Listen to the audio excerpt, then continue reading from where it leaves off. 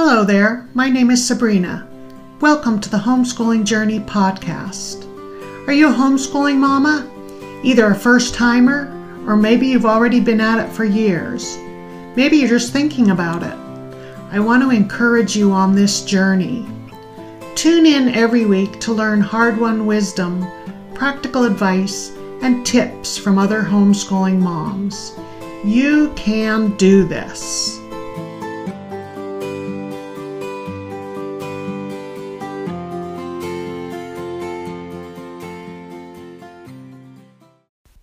Welcome back to the Homeschooling Journey podcast.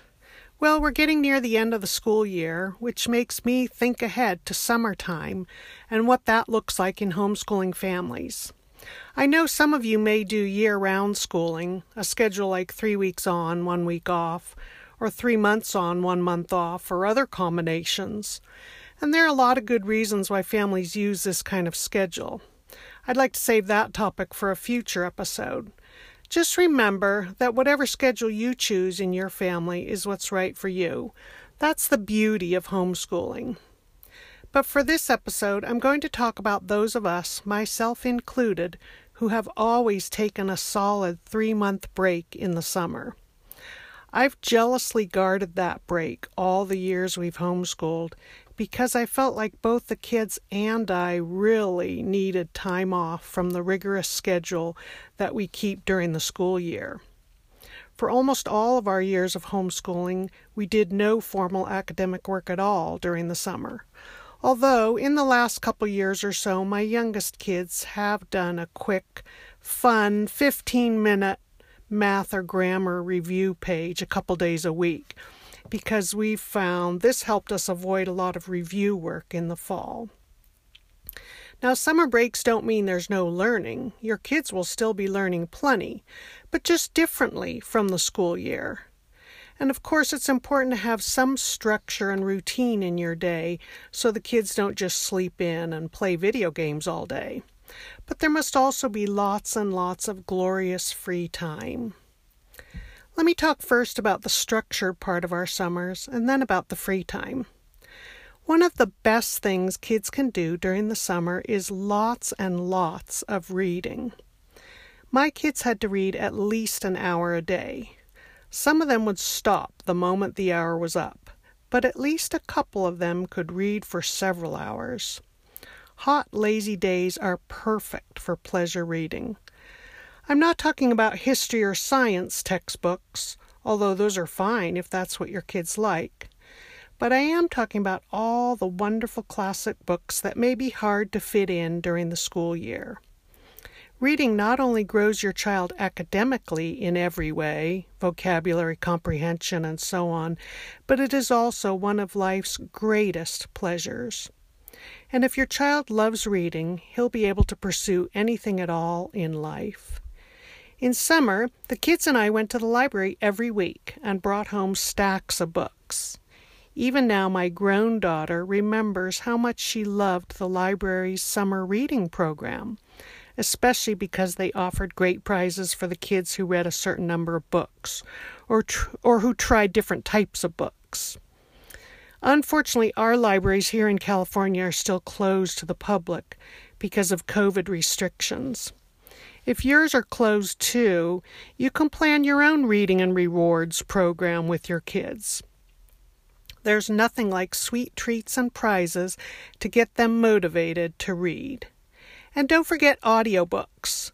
Look for something that everyone will enjoy. My younger kids and I loved the Beezus and Ramona series by Beverly Cleary, narrated by the immensely talented and hilarious Stockard Channing. Look that one up. We can still remember those vividly years later. Your older kids might enjoy listening to Treasure Island or Anne of Green Gables. Another structured use of our time in the summer is the project chart, a list of all those house projects that get put on hold during the school year. Things like washing windows, painting, decluttering, and so on. Although the kids weren't thrilled with summer cleaning, they did like that I let them choose from the list of jobs that they preferred.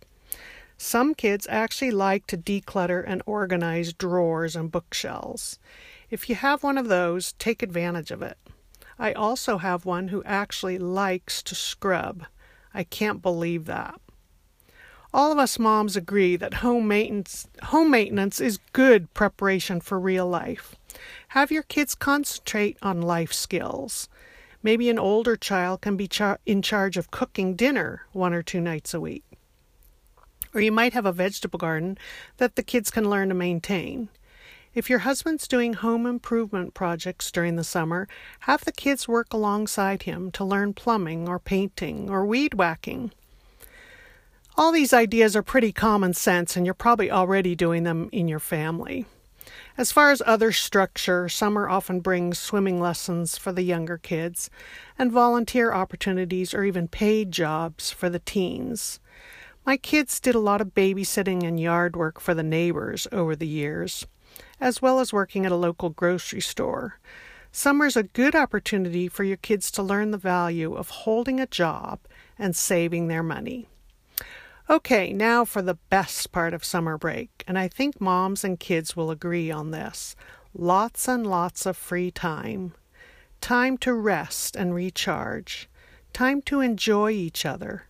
Time for kids to be bored, to enjoy nature, to play, to wonder about the world, to dream about the future, to express their creativity.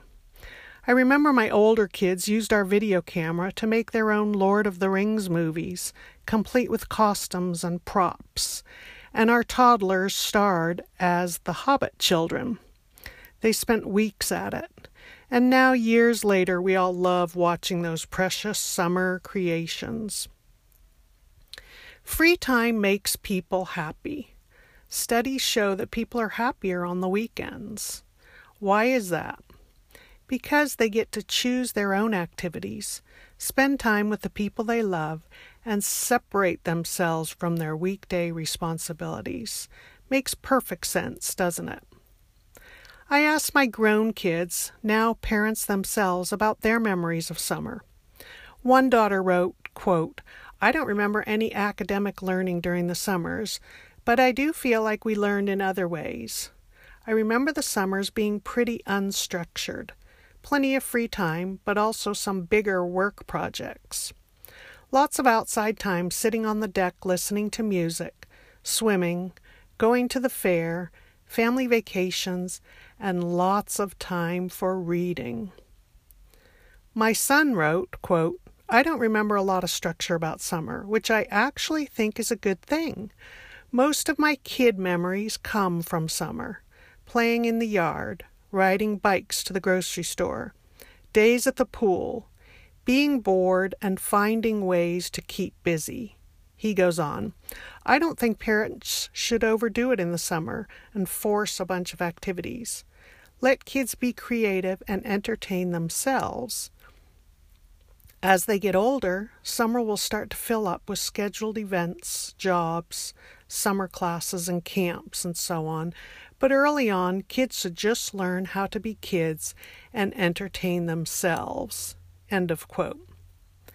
I think that's good advice for all of us. I'm grateful that my kids have happy memories of the benefits of summer's slower pace, and that they remember it as having brought its own unique learning opportunities.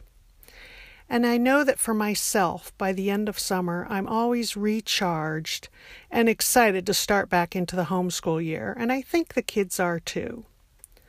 So spend some time thinking about your goals and dreams for summer break in your family.